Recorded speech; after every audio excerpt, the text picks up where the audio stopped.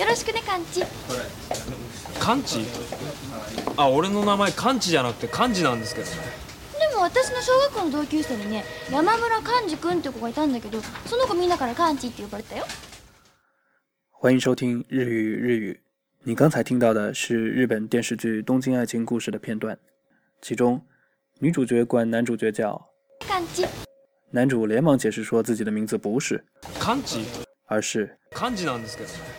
可女主仍然不依不饶，说她小学班上有位叫山村的同学，大家都管他叫カンチ。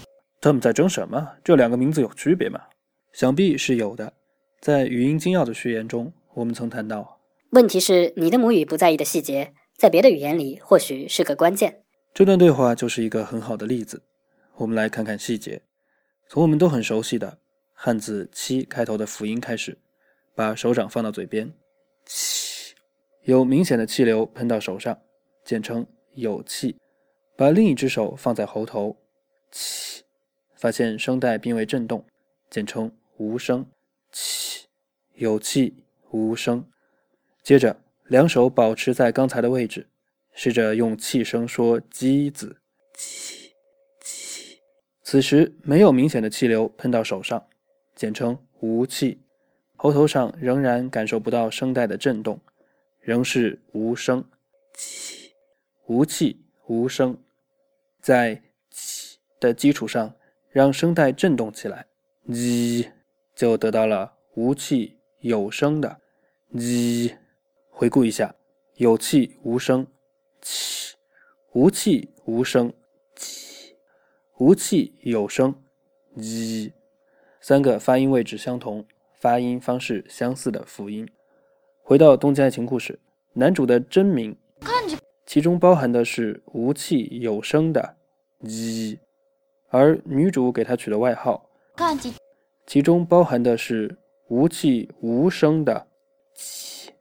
为了听得更清楚，我们变个速，请竖起耳朵。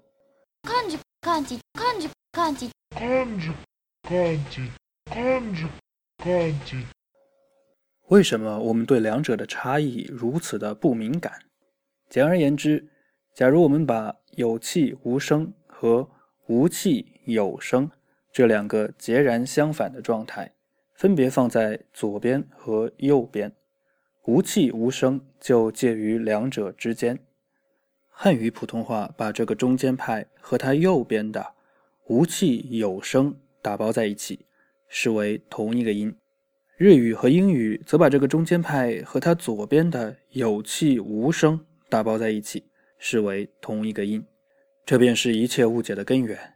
为什么英语里的间谍 spy 写作 spy 而不是 sby？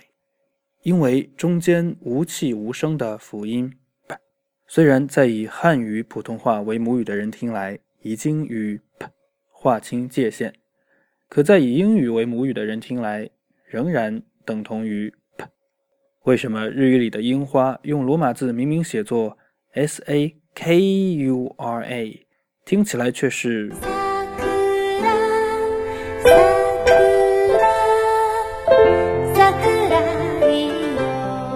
因为你需要见识一下真正有声的。笑ねチャーミング口角グースマイリングあなたはグー私もグー気分は上々ダンシンググー